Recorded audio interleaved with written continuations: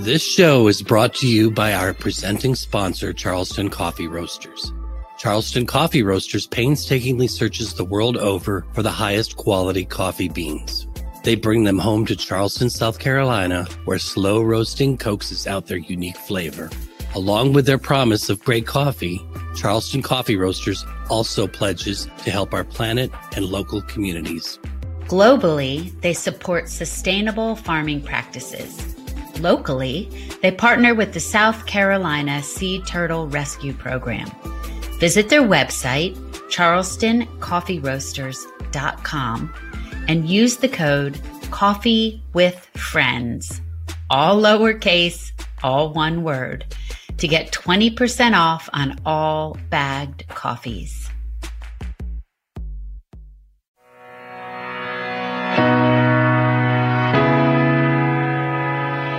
Seem to have a fascination with cold case deaths. Is there something you need to tell us? I think cold cases, murder cases are a hot thing right now. True crime is a hot thing right now. But I've always been interested in it. And since I was a little girl, I used to go to my grandparents every Sunday for dinner, and my mother's only brother was a police officer. He was a detective and later on assistant chief of police in St. Pete. And he would talk about cases that he was investigating. And I was a big newspaper reader from the time I could hold a newspaper. And I was interested in crime. And so I would read these crime stories, and he would talk about cases. And so and I read Nancy Drew, of course, like every other girl my age.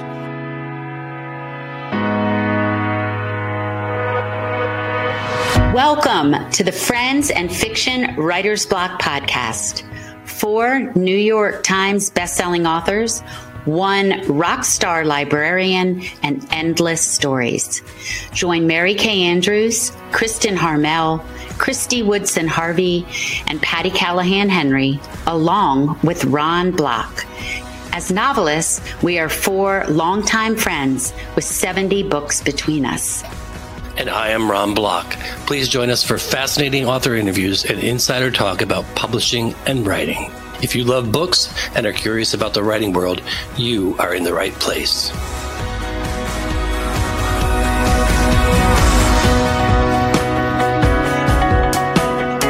Welcome to the Friends and Fiction Writer's Block podcast. I am Ron Block, and I am beyond excited to welcome today's guest, Mary Kay Andrews, who some of you might know. I don't know.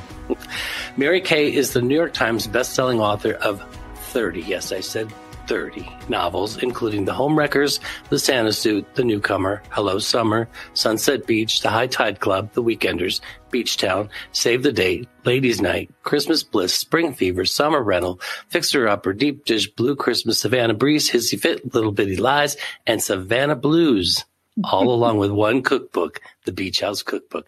I love saying all those names. It's so cool. It's almost like a history of knowing you. Aww. She's a native of St. Petersburg, Florida, and she's earned a BA in journalism from the University of Georgia. After a 14-year career working as a reporter at newspapers including the Savannah Morning News, the Marietta Journal, and the Atlanta Journal-Constitution, where she spent the final 10 years of her career, she left journalism in 1991 to write fiction, and we are so glad you did. Me too. Welcome, Mary Kay Andrews. Hi, Ron. How's it going? Great. I'm so excited to talk to you about The Homewreckers. I think I texted you right after I finished reading it, and I was like, you did it again. Oh, my God. And so congratulations on the book. And I know that we're recording before the book is published, but it'll just be out. So everybody will hopefully have their hands on a copy already. Yeah, I hope so. Well, let's start dishing. So give us the elevator pitch overview of the book. Well, The Homewreckers is about a young woman. Her name is Hattie Kavanaugh, and she restores old houses with her father-in-law, Tug. She was widowed young, and she still works for her father-in-law's company, and it's set in Savannah. And when the book opens, she has had a disastrous flip of an old falling down house in downtown Savannah. Things haven't gone well. They've lost money on it. And she encounters a producer from California who does reality television. And he overhears her talking in a coffee shop about her latest flip and decides, sort of spur of the moment, I've got an idea for a show. I'll call it the Homewreckers. It'll be a great reality, HGTV type show. And this young woman who's very outspoken and she's photogenic, and I'll pair her with a designer and we'll call the show the Homewreckers. And so he pitches the show to her and she's very reluctant, but she needs money. She's in a tight spot. And so she and her best friend's name is Cassidy. They've been friends since parochial school in Savannah. And so she and Cassidy get cast on this show, the Homewreckers. And the network decides to expand the producer's idea and actually make it sort of like, it's like a cross between Flipper Flop and The Bachelor. Yes. So they pair her with this very slick, high profile, gorgeous designer from LA. And they tell her at the onset, okay, now you have to buy the house to fix up, which comes as a huge shock to Hattie. She thought, on those shows, she just believed that, the network buys these houses, but that's not actually how it works, it turns out. So she finds out about an old house, a beach house on Tybee Island, and she scrapes up every last dime she has. She hawks her engagement ring, which is an important thing, and she buys this house, and stuff happens. That's for sure. So I want to know a little bit, because I know that you kind of like right by the seat of your pants a lot, but I think combining an HGTV type show with a reality show like The Bachelor couldn't have just come to your brain. What kind of research did you do to pull those together? Well, it did. I was watching an HGTV show. I don't know if it was The Fixer Upper, which, by the way, I had that title long before Chip and Jo showed up in Waco. But I was watching one of those shows and I thought, I love to write about, and my fans like those kinds of books that have what my former editor called house porn. And I thought, what if I write about a protagonist who is fixing up old houses in Savannah, and she buys an old house out at Tybee Island and cross that with a dating kind of show. And so for the research for the book, unfortunately, I had to do the research during COVID, during lockdown. And a lot of those shows were shut down or they had closed sets. Most of them were closed down. So I couldn't go actually watch a show being filmed for the research. So I kind of had to do my research by the seat of the pants. I did talk to a woman here in Atlanta, Anita Corsini. She and her husband, Ken, have a show on HGTV, and I talked to her about that. And so I talked to people. That's right. You know a lot of people. Well, if I don't know them, I have no problem calling them up and asking them stupid questions. I'm sure they love hearing from you. Okay. The other thing that strikes me about this book is, like so many of your others, your characters are just so well developed and just so you can't help but love them all. They're good and all they're bad. But this one seemed to be at a new level. I don't know if it was the setting or what it was, but they really did. So, but can you talk to us about some of these characters and where the germ for them came from? I'm talking like Hattie, Cass, Mo, Tug, Rebecca. My favorite, Zenobia.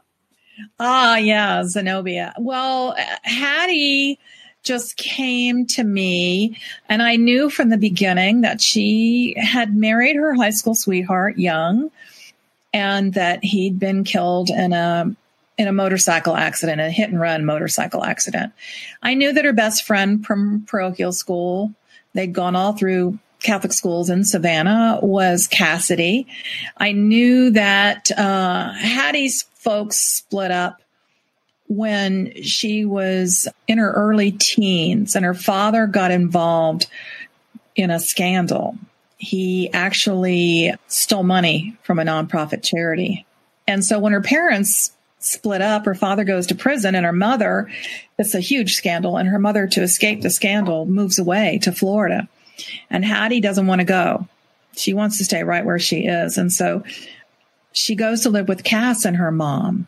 And her mom is Zenobia. And Zenobia basically runs Kavanaugh and Sons, the house, the construction company. And she's a tart-tongued African-American mama who says what she thinks. And yes.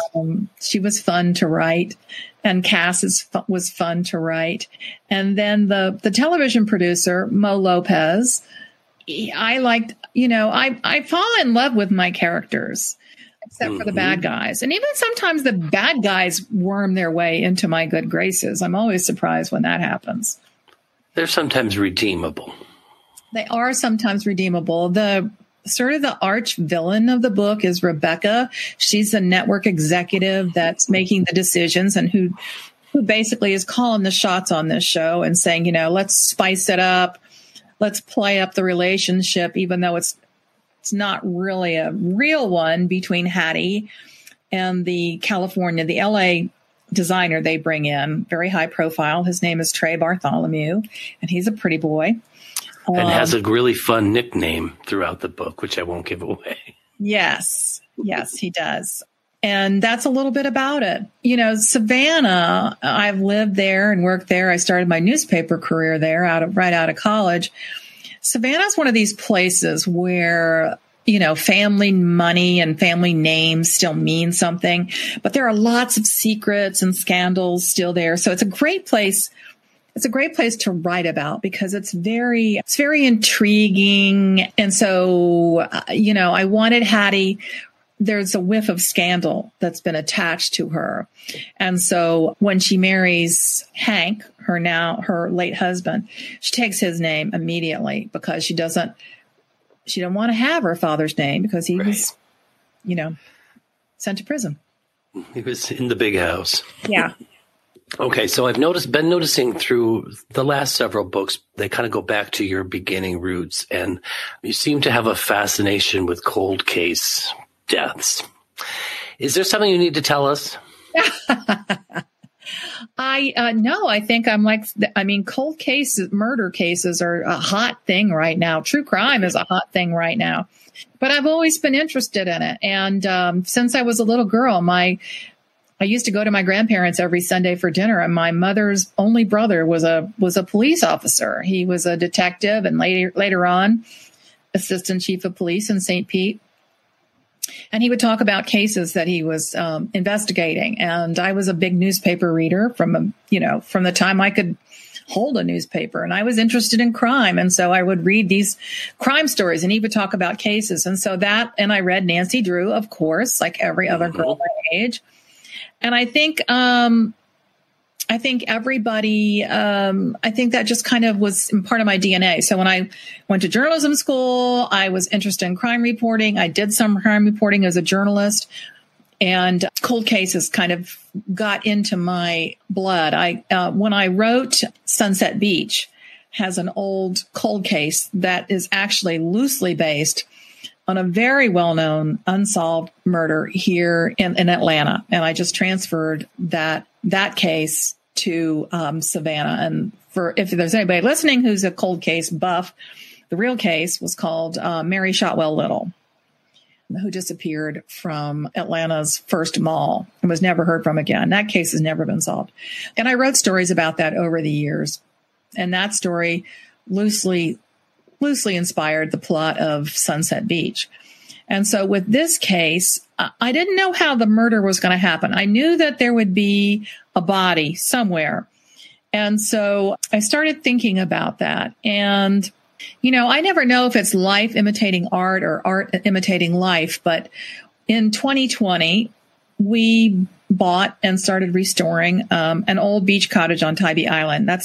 If I have a hobby, that's what it is. I don't play golf. I don't play tennis. I play house. So we bought this house and we started working on it with our contractors.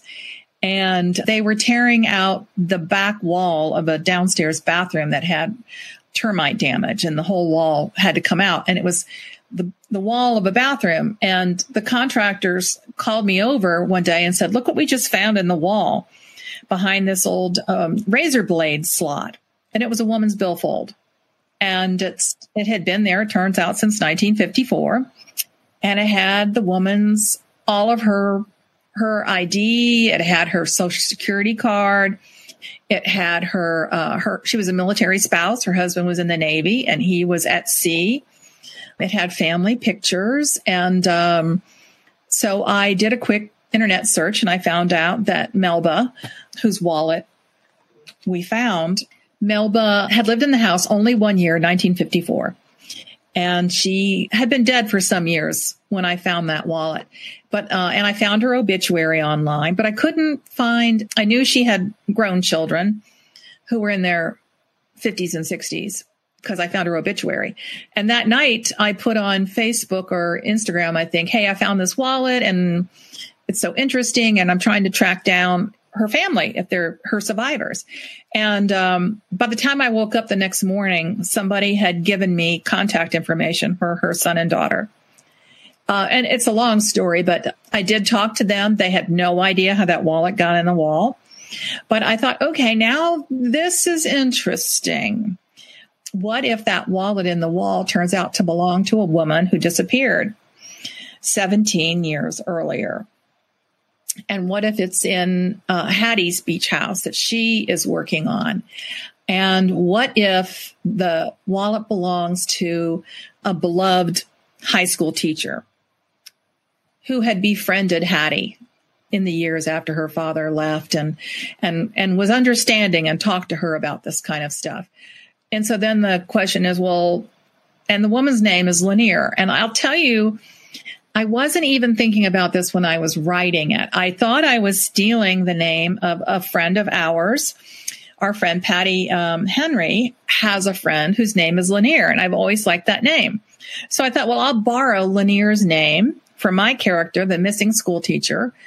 She's 25 years old, and her name is Lanier Reagan, and she's married to a very successful high school football coach in Savannah at the local Catholic boys prep school. But as it turns out, when I was doing the copy edits, I went, oh my gosh, the middle name, Melba's name, actually, was Lanier. Oh, I didn't know that part. I'd forgotten about it until I found the pictures of the wallet, because the family came down and they got the wallet, and we did a little thing on the local news in Savannah. Yep. And then I have another dear friend whose middle name is Lanier. And Lanier is a very well-known name in Georgia. You know, Sidney Lanier was the poet laureate of Georgia. But it's one of those quirky things where you're like, wow, is this the universe whispering in my ear? Could totally have been. Mm-hmm. This is such a minor part of your story, but I actually had to go and research about razor blade slots in walls because I had never heard about that before. And I thought, oh, that's got to be made up. But nope. It's a real thing. And the razor blade slot in the bathroom wall at our house was the size of a tissue dispenser. So we have redone about 5 or 6 old houses over the years. And I think we've had them in like at least 2 houses in the bathroom medicine cabinets. When you tear out the old bathroom medicine cabinets that are recessed into the wall, that's where you see them. And I mean, I guess you didn't throw them in the trash because then you'd cut yourself. Right. It makes sense now, but yeah, die of lockjaw, I guess. I don't know. Lockjaw.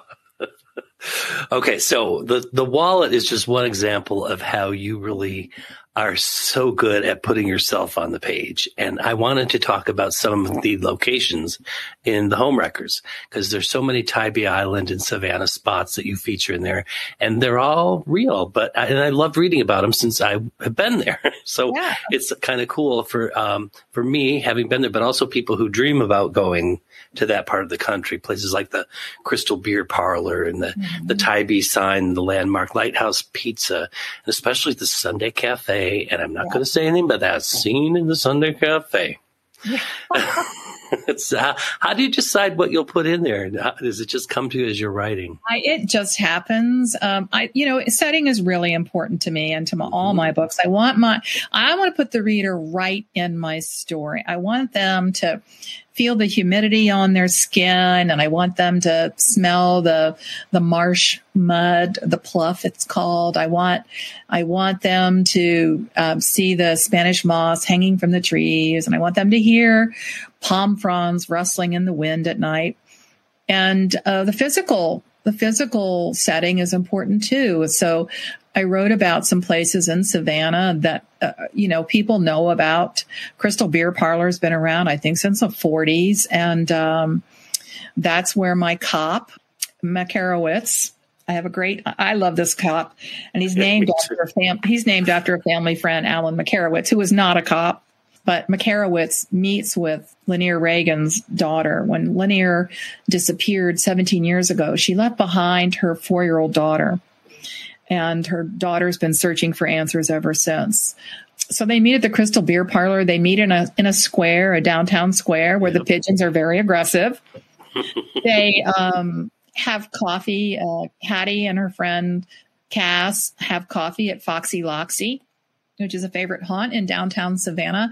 And then the Tybee hot spots. There's only, I think, 2 pizza places on the island. Tybee's tiny. It's like a mile long, if that.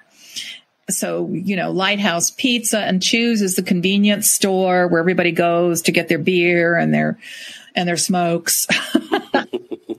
And Sunday Cafe is, the nicest restaurant on the island. And we've had lots and lots of good dinners at Sunday Cafe. It's our family's favorite spot. And I thought, well, that's where Hattie and Trey, he's making a hard effort to seduce Hattie. She's not quite sure whether she wants that to happen or not, but it's fun for her to be pursued. She does admit that. So they have a dinner at Sunday Cafe, and the scene where some of Trey's fans are eavesdropping on them and actually photographing them. I've had something like that happen while we were at dinner at Sunday Cafe. People, not that I'm famous or anything, but people on the island know, there's a writer who writes about this place. So more than once we've been having dinner at Sunday Cafe, and people have come over and said, "Oh, are you the writer? Can we take our pictures with you?" Or one time we were sitting at dinner and the people on that table behind us were talking about me. Oh, nicely. Yeah, they were. They were saying, "Oh, she's a writer. She wrote this book." So I turned around and I said, "I can hear you." They must have died. I want to put my readers, even if it's a place that I've made up, I want to put my readers in the moment of the book. And you did that so well with this and all of your writing. It's just so atmospheric, you really pull people in. So in addition to the places and the settings, you also drop little Easter eggs with people's names and things. You mentioned the police officers and where that came from, but you've done like Patty Henry's son, Christy and Will Harvey. Yeah. I have a fictional television couple who are the stars of this fictional network, Will and Christy. Only I spelled Christy's name with a Y just so she won't get mad at me. Because I described the real Will that I know does not have the personality of Brussels sprouts, but no. But the Will in that Christine Will is not what you would call a spectacularly fascinating guy. No. I can't even remember all the Easter eggs. I put them in there.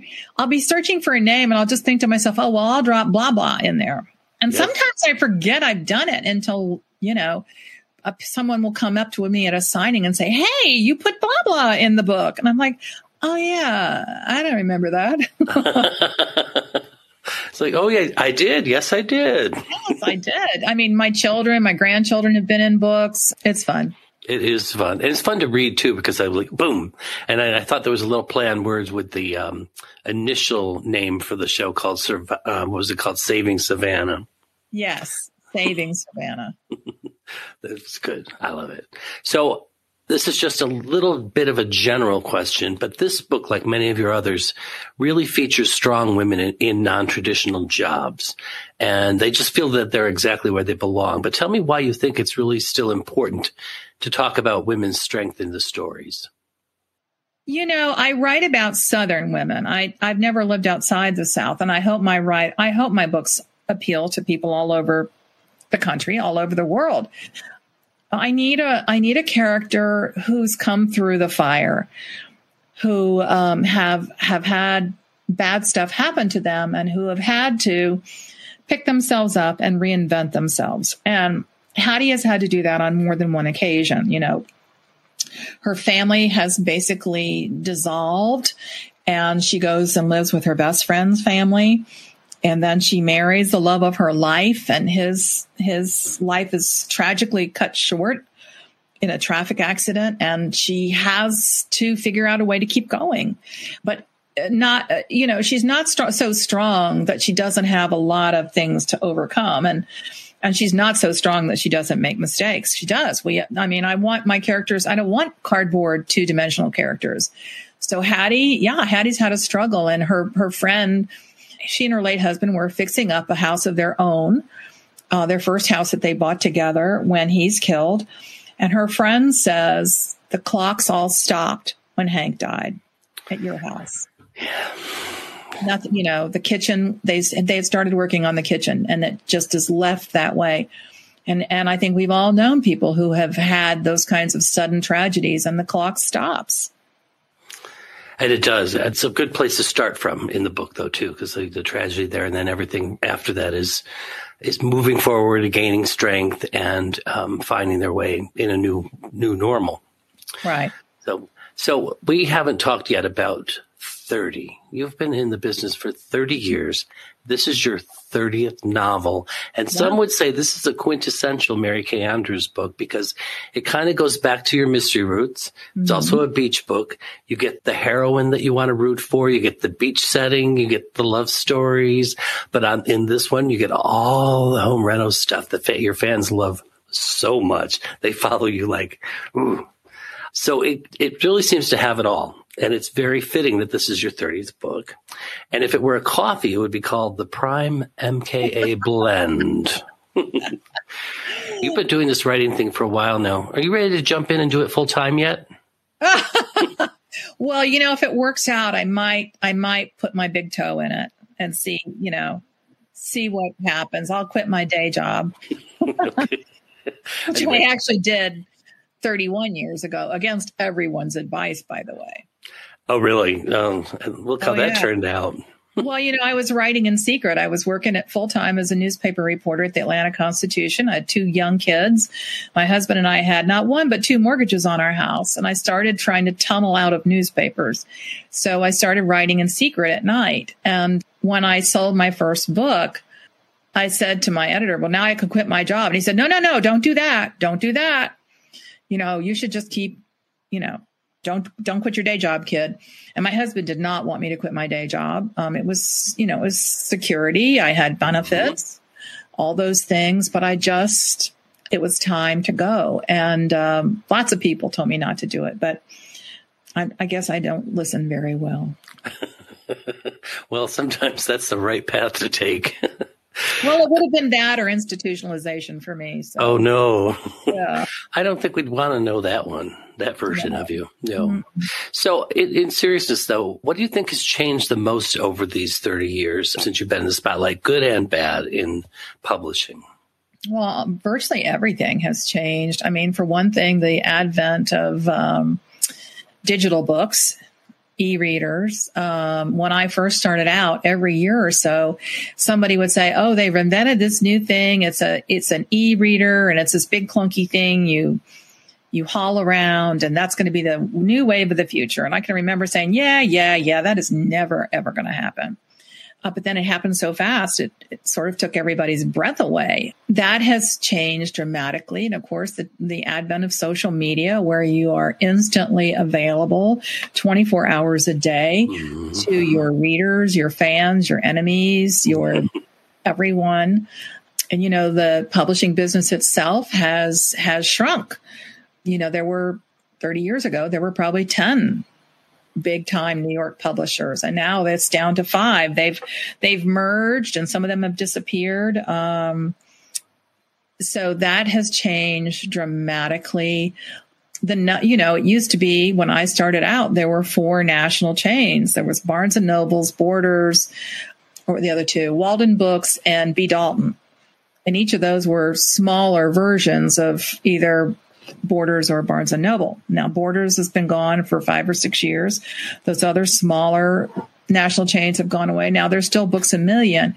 And for a long time, we were terrified that independent bookstores would go by the way.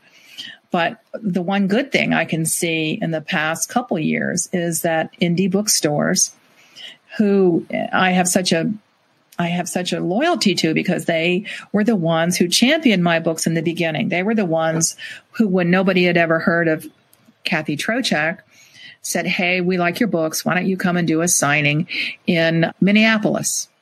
Or why don't you come and do a signing in Boulder, Colorado at a mystery bookstore?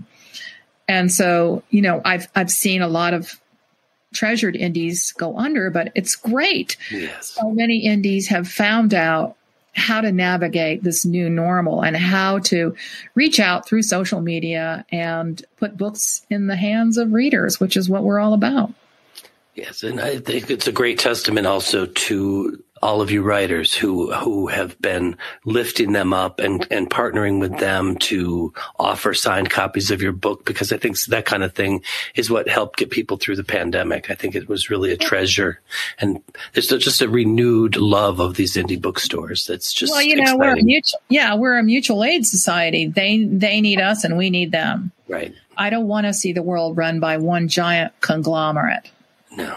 I don't think anybody wants to see that. Nobody wants that. So if it's okay, I think that people probably would like to hear from you about how you're doing. You've had a terrible year, and I know a lot of people care about you, and hopefully you using your work and keeping your nose to the grindstone to keep going forward, because you, like your characters, are a very strong woman, and I'm very impressed by how you have handled everything. But how's it going?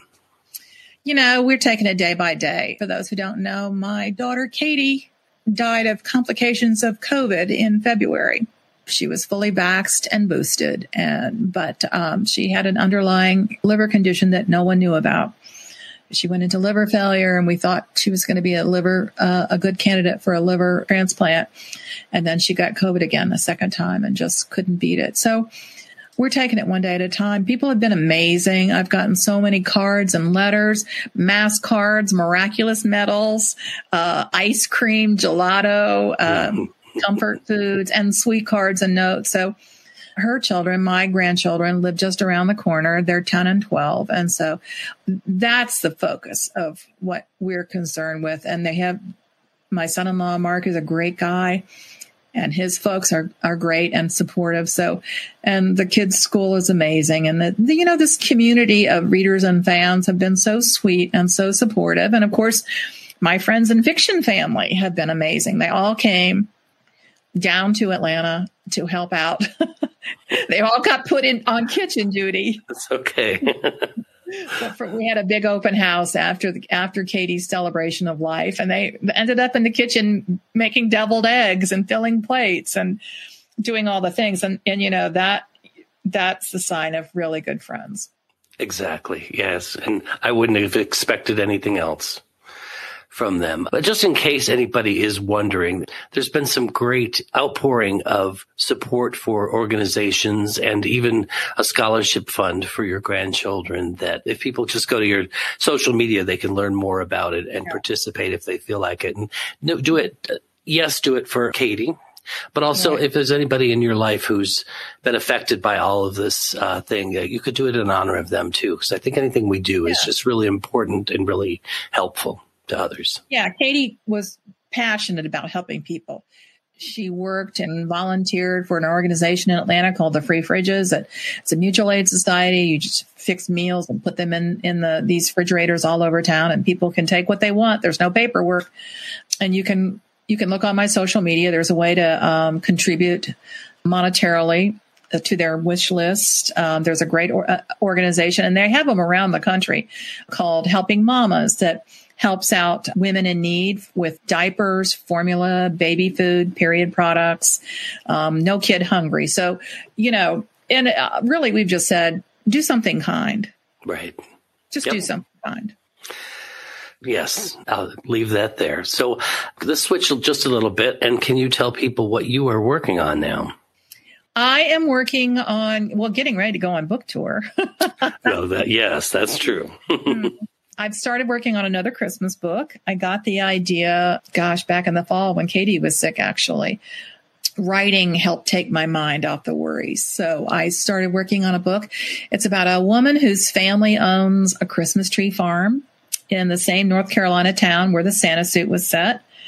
And she and her brother go to New York City and set up a Christmas tree stand in Greenwich Village, and they sell Christmas trees. The family's been doing this for 30 years, but this year, my character, whose name is Carrie, gets recruited to go too. And so they live in a camper on a street corner in Greenwich, in the West Village, and they sell Christmas trees. And, things happen. There's a mystery man, and it's fun. And I've, done some research on growing Christmas trees, and we'll see. That'll be Christmas 23. I cannot wait. And I know there's lots of other readers who can't as well. So you are about to embark on a kind of a ambitious tour. Yeah. You're going to go a lot of places. Yeah. And including Cleveland. Yes, indeed. Friends in Fiction, the full gang will be on tour in a couple of stops coming up. So one of them will be here in Cleveland. Yeah, we'll be in Cleveland with Ron. And Ron, you're coming to Manasquan, New Jersey too, right? I am. So I'll be joining you there.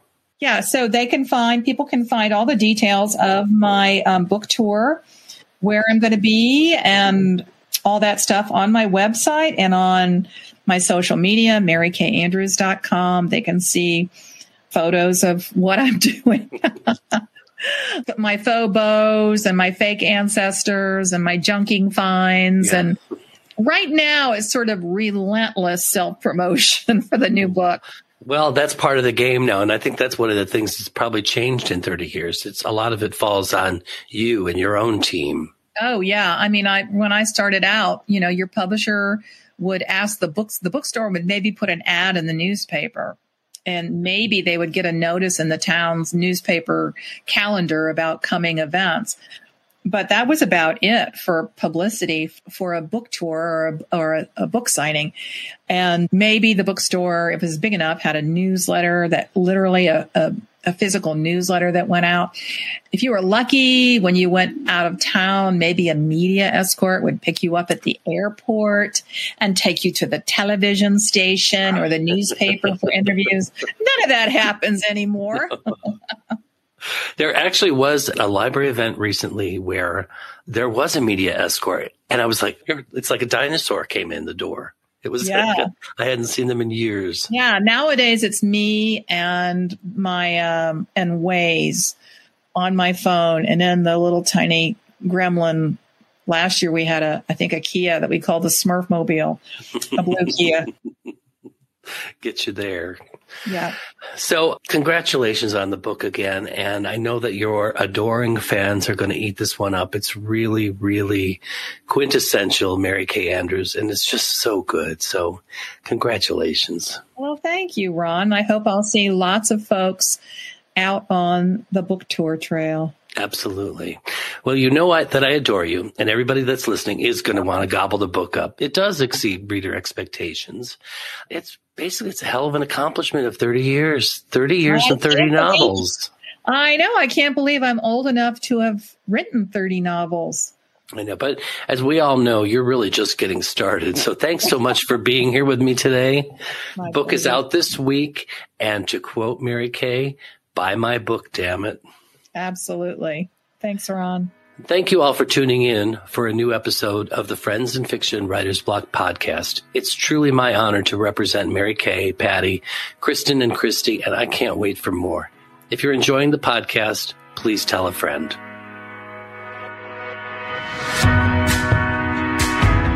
Thank you to our presenting sponsor, Charleston Coffee Roasters, for their generous support.